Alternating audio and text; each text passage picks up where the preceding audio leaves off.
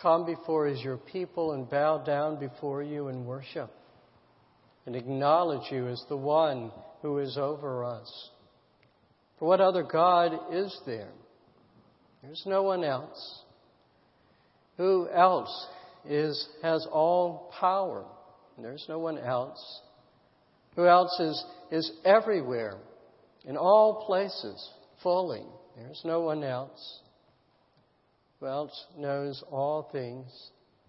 Who knows the stars of billions of light years away? It knows what is going on in our very thoughts at this moment. There is no one else. There is no other God.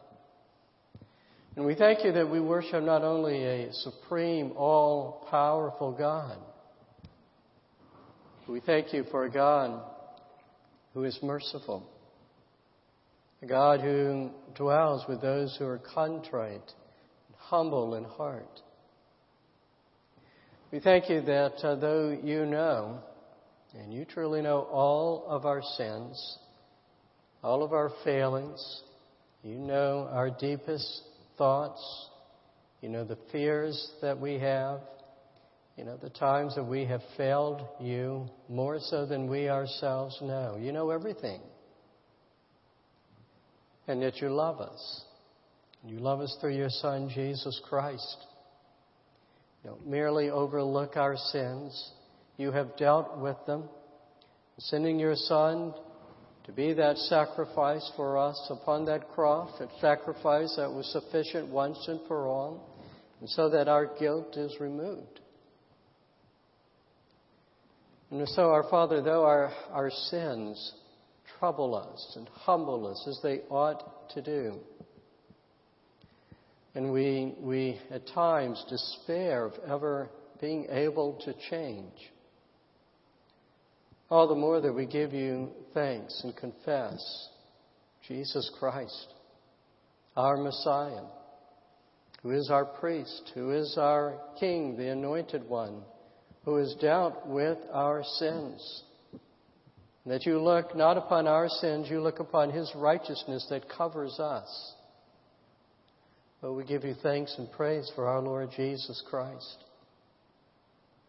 We pray, our Father, for this world that does not know Christ, does not know this forgiveness.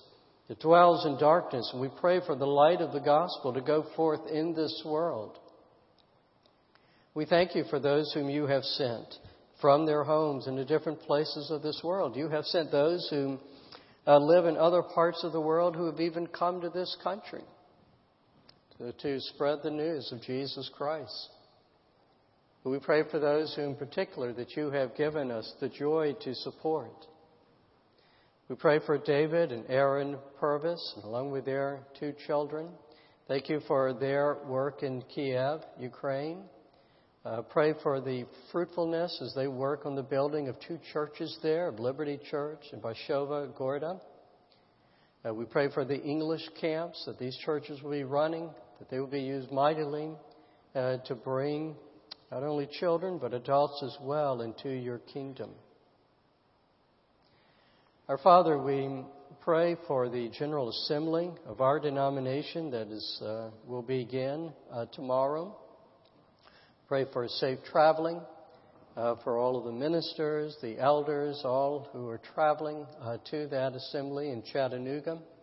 Pray for their safety. Pray that Jesus Christ will be honored in those deliberations, and that because of decisions that are made there, because of people meeting together, there will be great fruit and furthering of the labors for the gospel of Jesus Christ. Our Father, we pray as well for our new senior minister who will be coming in just about a month. And we pray for him, for Reverend Smith, and for his family, and pray for them and their transition that they're making, and that they would be granted safe travels as well in their move here. And pray for their church that they are leaving, that you may uphold that congregation. But we pray all the more that you would be preparing him as he comes and in response to your call to minister in this church. Our Father, we pray for ourselves. You know each one of us who's in this sanctuary. You know what we are facing. You know what we will face that we may not know of. You know the troubles that are in our hearts. You know our fears. You know our joys. You know our hopes. And all the more that we pray that as we have come to worship you, that you all the more to pour out your blessing upon us. We need to be fed. We pray that you would feed us with your word. Pray that you would feed us and bless us with the sacrament, all of which is to point to Jesus Christ and to that gospel. Lift us up as we need it. Open not only our ears but our minds to understand your word, that we may go forth all the more understanding the riches that we have in Jesus Christ and desirous to follow our Lord Jesus. In His name we pray. Amen. Well, our scripture for our text this morning is Isaiah 61, verses 1 through 3. Now, you can find that in the Bibles, and hope that you would use those if you do not have your own Bibles, but you'll also see the text as an insert in your bulletin as well, and you can follow along through that means. And we have been taking a journey. We've been traveling along the road to Emmaus and listening in on the conversation that Jesus is having with two of His disciples. This is the day of the resurrection. Jesus is risen from the dead. The disciples, it is not yet registered into their brains, even though that the tomb was empty. They're walking along Jesus. They don't even know that it is Jesus. They're walking along with Him. And He's asked them what's going on, and they've said, well, this is the one whom we had hoped was going to be the one to redeem Israel, but obviously it's not, because he died on the cross, and then that's when Jesus says, basically, you foolish ones, let me explain it to you. And so he takes them through the Scriptures, what we would know as the Old Testament, and goes through it explaining, here's how it's pointing to Jesus Christ and to the work that I have done. Okay? It starts probably back in Genesis. It says there, that prophecy of when God is saying to the serpent that Eve is going to have an offspring, and that offspring is going to bruise Satan's head. That's the Messiah. Or when you look to the redemption that was wrought in Egypt, and the people were led out of bondage, and when they were led out of Babylon, and they looked for another Redeemer to come. That's what Jesus Christ has done. Okay. When you look at the sacrificial system and the Day of Atonement, and those sacrifices are made to atone for sins, that's what was happening on the cross. Okay. When you have looked for all of these years for this King who is going to come and deliver you, Jesus Christ is that King. He is that priest who's opening the way for you into the Holy of Holies, into the presence of God. So we're assuming they're getting near Emmaus now. I'm going to have to wrap it up, and we're going to look at the word of Messiah itself. The people have always been looking for a Messiah. Well, what does that name itself mean? Where does it come from? How did it get associated with the one whom Israel was going to place their hope in? Now, if you were to look in a concordance, if you were to peruse through your Bibles, you're not going to find the word Messiah in the Old Testament. You'll only find it a couple of times in the New Testament. Now, however, if you had your Hebrew Bibles, you would have found it a number of times in the Old Testament Scriptures. Every time you came across that word anointed or to anoint, in Hebrew, that is Messiah. Okay. Or in the New Testament, every time you read the name Christ, That is the Greek translation of Messiah. So that's where the term is coming from that. So with that in mind, let me read our text. The Spirit of the Lord God is upon me, because the Lord has anointed me. See, that's that Messiah. To bring good news to the poor. He has sent me to bind up the brokenhearted, to proclaim liberty to the captives, and the opening of the prison to those who are bound, to proclaim the year of the Lord's favor and the day of vengeance of our God, to comfort all who mourn, to grant to those who mourn in Zion, to give them a beautiful headdress instead of ashes, toil of gladness instead of mourning, the garment of praise instead of a faint spirit, that they may be called oaks of righteousness, the planting of the Lord, that He may be glorified. You picked up that word in verse 1. The Lord anointed me, literally is the Lord Messiah me. It's the form of the word Messiah. And it's this passage in Isaiah that brings to a pinnacle the expectations and the hope of the Jewish people of the Messiah, the Anointed One, who is going to redeem Israel. That's what the disciples were saying. We had hoped He was that Messiah who was going to redeem Israel. So when and where did anointed, that term, get kind of wrapped up in this hope for deliverer? How did it become the identifying title for the Jewish people? Well, the word first appears way back in Genesis, chapter 31, verse 13. Jacob has left his home. He's gone out. He's trying to escape Esau. And remember, he's out in the wilderness. He falls asleep. He has a dream. And there's the angels going up and down on this ladder. He wakes up. He's been sleeping on a rock. Maybe that's why he's having all these dreams. But he gets up. He realizes, I'm in this holy place.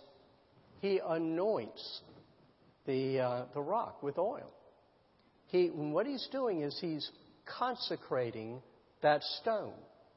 Okay? He's setting it apart. He's saying, this is holy. Okay? Now, we're not going to come across that term again till we move into Exodus. The people have passed through the Red Sea. They've come to Mount Sinai. God's given the Ten Commandments to Moses. And then He starts to give Moses instructions about the tabernacle, about the priesthood, and all of those things. And in the instructions are this. Aaron and his sons, the priests, are to be anointed with oil. Okay? And then what's happening is then that they are consecrated for holy service to the Lord. And then there are all the items of the tabernacle.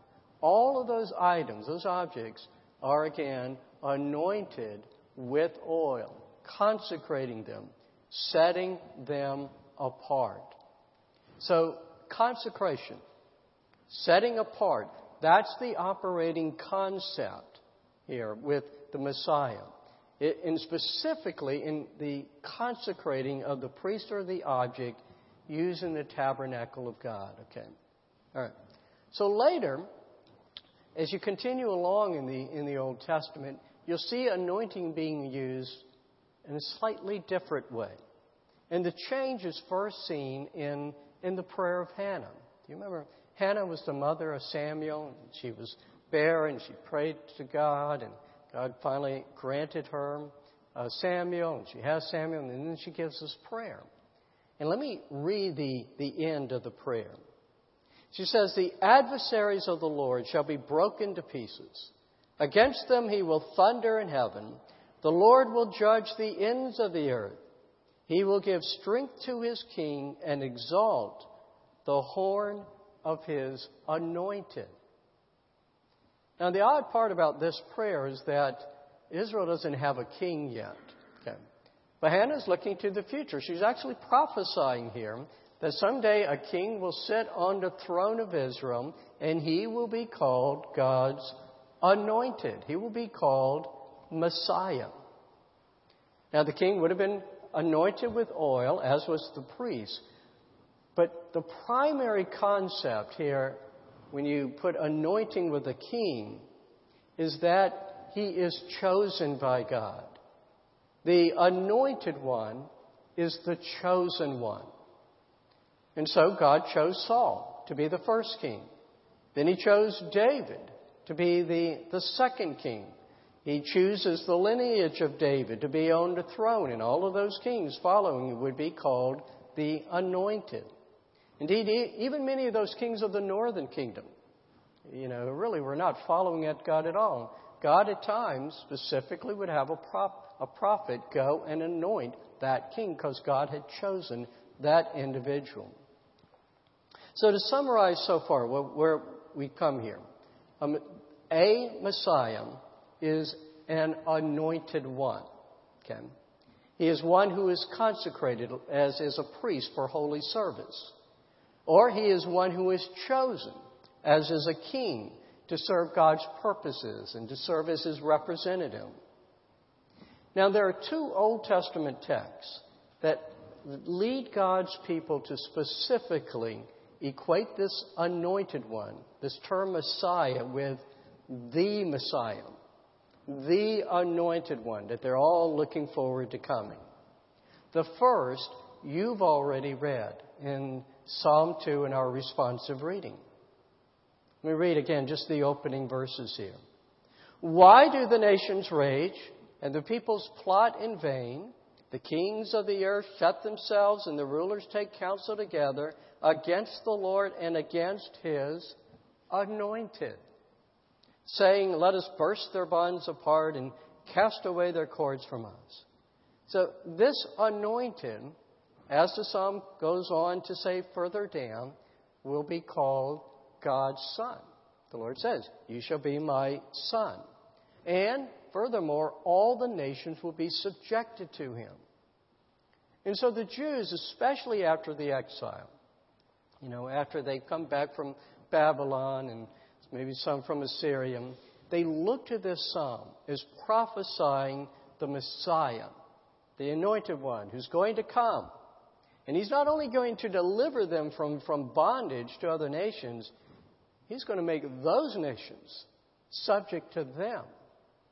They're going to have an empire themselves.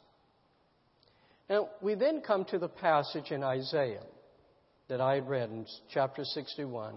And it eloquently presents the Messiah who under the power of the Holy Spirit, what is He going to do? He's going to deliver His people from their woes.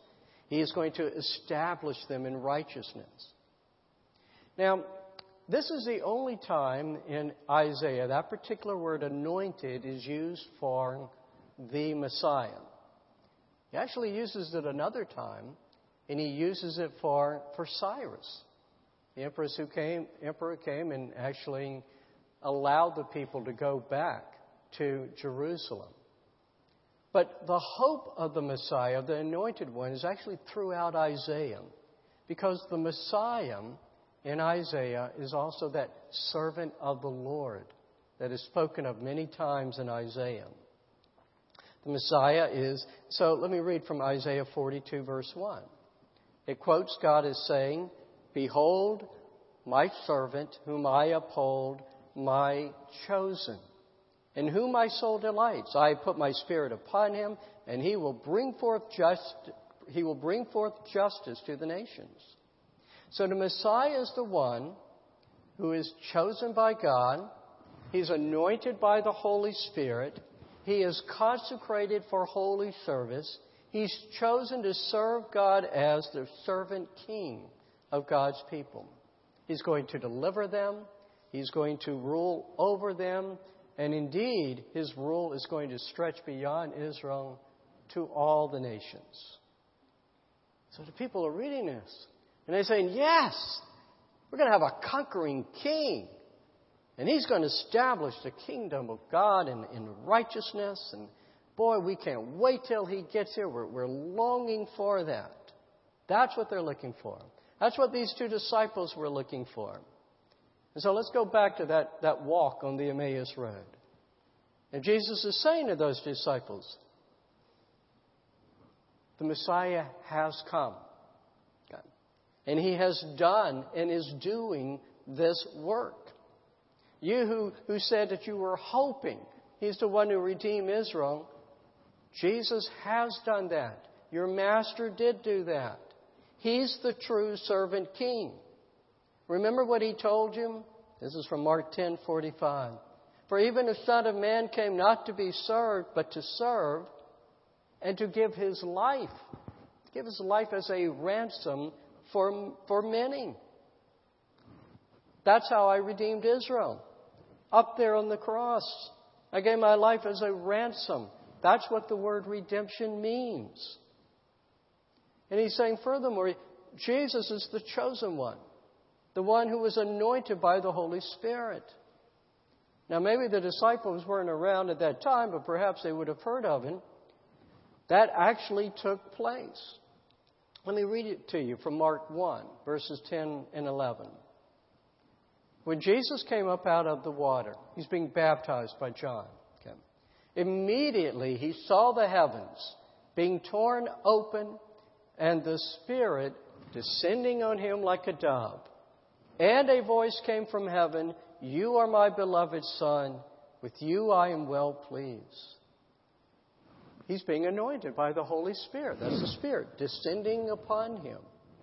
God the Father speaks to him. And God the Father alludes to Psalm 2 and to Isaiah 42 that I've read to you.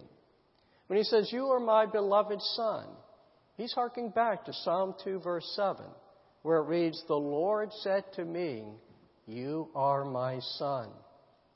And then when he says, "With you I am well pleased," he's alluding back to Isaiah 42:1, where it reads, "My chosen, in whom my soul delights." Here's the Messiah. Now, Jesus certainly understood the significance of his baptism. In one of his first acts of ministry, he goes back to his hometown of Nazareth, and he goes to synagogue on it's the Sabbath day.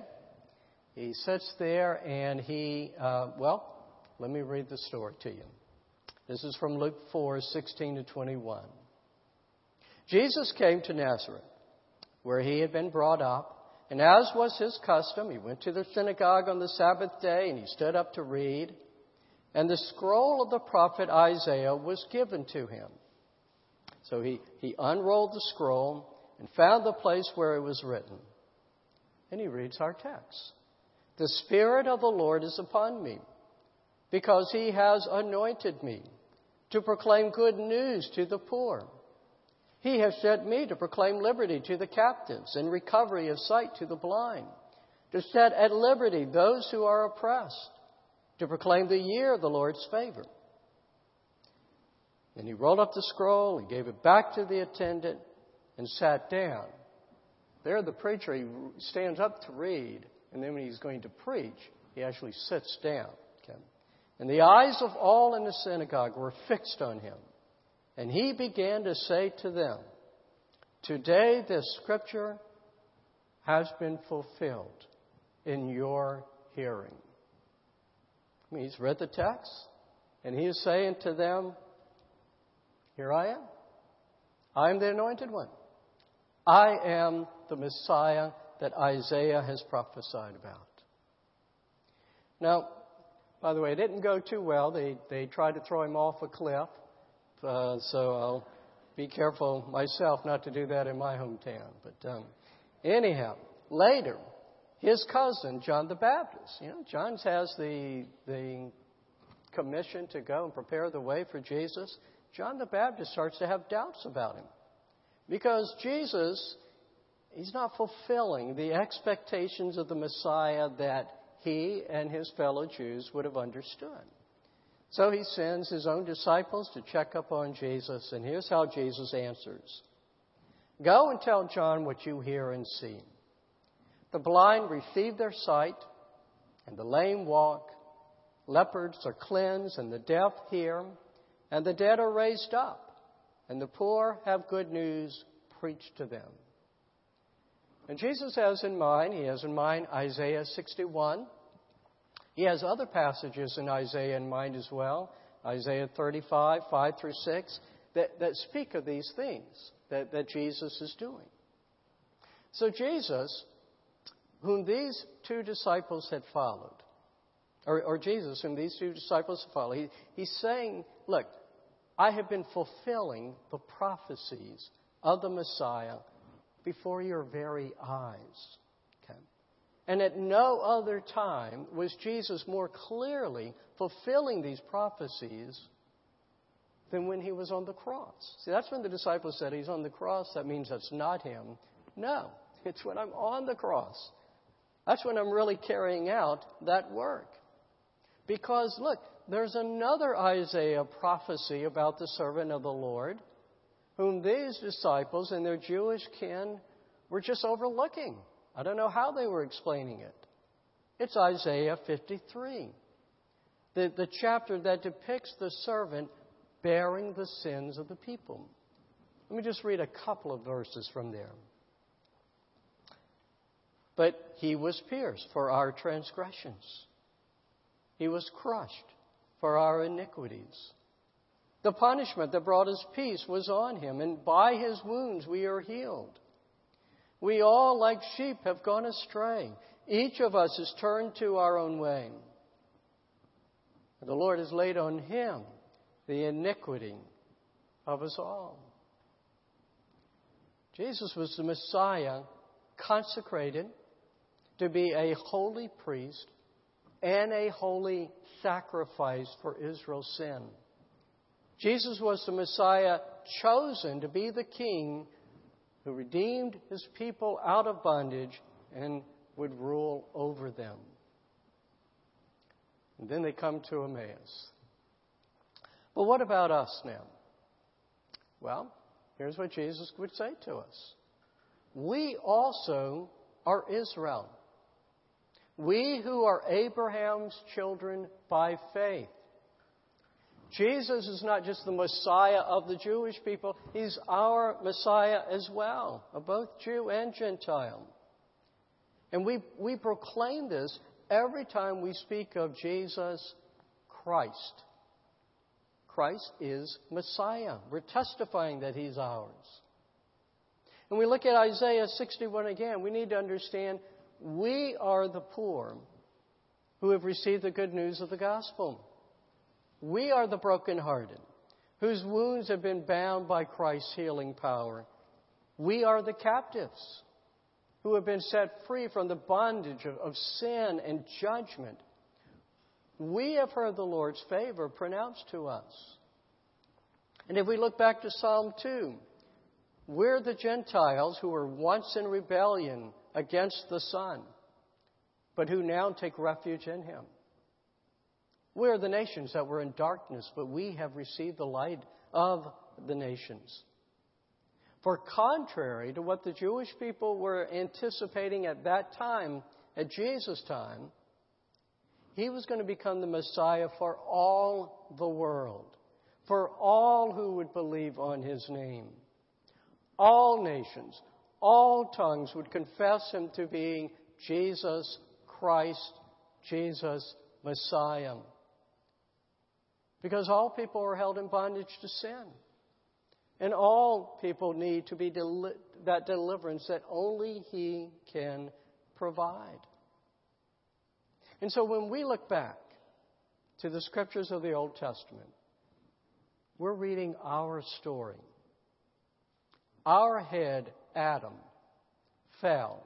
He fell through the wiles of Satan, and we need that offspring of Eve who bruises the head of Satan. We need the same Redeemer who led Israel out of Egypt. We need that same Redeemer to lead us out of bondage and into the promised land of eternal life. We need to look back at those sacrifices and realize that's what we need. That's what we need to make atonement for our sins. We cannot cleanse ourselves. That we need that sacrifice whose blood propitiated the judgment, appeased the wrath of God that was meant for us. And it removes our sin. And when He sent that goat out on the Day of Atonement to say, your sins are gone forever, we need that as well. Our sins are gone forever. We need the priest king who wins our battle and who opens the way for us into the presence of God. We all of us need the Anointed One, the Messiah. And so what we need to be doing, we need to be reading the Old Testament with eyes that are looking for our Redeemer and understanding His work. I mean, that's the primary reason actually behind this series, to help you learn how to read the Old Testament. I mean, other than the Psalms, maybe some of you like the Proverbs, and, we might have a few stories we pull out here and there that we like. Most part, we kind of avoid just reading, at least extensively, the Old Testament. I mean, it seems incomprehensible. It's hard to figure out, and it can be a little boring. I mean, anybody up for a good Bible story? I mean, a good Bible study on Leviticus, and wading through all of that. But if we look for our Messiah, for Jesus Christ, that's when we'll have a better hope of actually making sense of the Scriptures and even enjoy even some of those dull parts. Because if we went to Leviticus, for example, it'll teach us that the work of Christ as our priest, as our sacrifice, it'll teach us the essential dilemma for man, for everyone. God is holy, and He demands that we be holy. We'll learn from all of those laws that are presented through Moses, and in particular the punishments that are doled out to lawbreakers, how impossible it is to earn favor with God, to make ourselves holy. If we begin reading through Genesis, we're going to see a storyline. We'll see how God created a good world with the intent of peopling it with men and women who are made in His image to glorify Him. And then comes this fall. But instead of destruction, mankind is allowed to live. And though sin now, it infiltrates everything. And it explains the reason why we never can seem to get it just right. But we also see that there's a story of redemption. And it flows through the Scriptures. And it culminates in the arrival of the Messiah, the Redeemer. We'll see again and again how man fails to live up to God's holy and righteous standard. Yet, even with that, God nevertheless, He sends word of a Messiah who is going to deliver.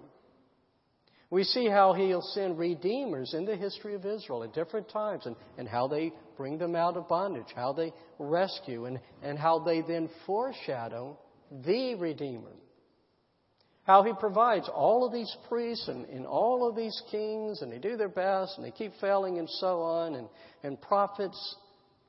But they foreshadow the Messiah who is the priest, the king, who is the prophet. And there's just so much more to point to. I can't believe Jesus could have gotten through everything just on that little trip to Emmaus. I mean, there's Abraham, with whom God made a covenant to make him a blessing to all the nations. It's that covenant that Jesus fulfills. There's that scene of Abraham. God commands him, go and sacrifice your son. And then He stops Abraham from doing it. And it's the story, it's the message of God saying, someday my son will be that sacrifice. There's Joshua. Joshua leads God's people into the promised land. He wins these victories. The name Jesus is merely the Greek form, the New Testament form of the name Joshua. All right, so as we read Joshua, we're reading what Jesus will do. There's another name that's the same as Jesus' name, Hosea, the prophet who goes and he buys back his wife out of slavery. There's Jesus in His work. And I haven't touched on all the prophecies and all the other prophets or the Psalms that predict His coming and His sufferings.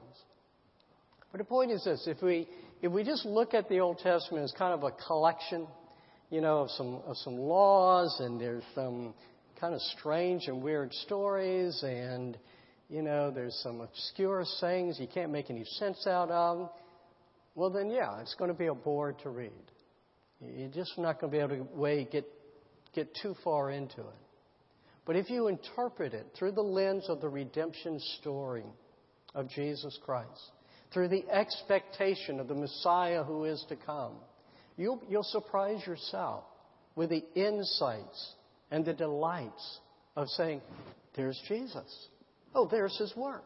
Oh, now this all makes sense. I see how it's working towards that. You'll understand more fully your redemption that He has won for you. Indeed, I would dare say that your heart will burn in the same way as those two disciples testified as they listened to their unrecognized Messiah. Let's pray. We thank you, our God, for our Lord Jesus Christ, who is throughout all the pages of your word in rich and mysterious ways. We thank you where you tell us in the New Testament all of these stories, all of these passages and these things that we read about, they were meant for us. We who didn't have to anticipate a Messiah, but look back and see the Messiah and see His work. All of these things were written for us. And so all the more we pray for your Holy Spirit, that as we open your word publicly and privately and wherever we turn in your pages, give us the eyes to see our Lord Jesus Christ, the Messiah, to see His wondrous work for us. It's in His name we pray. Amen.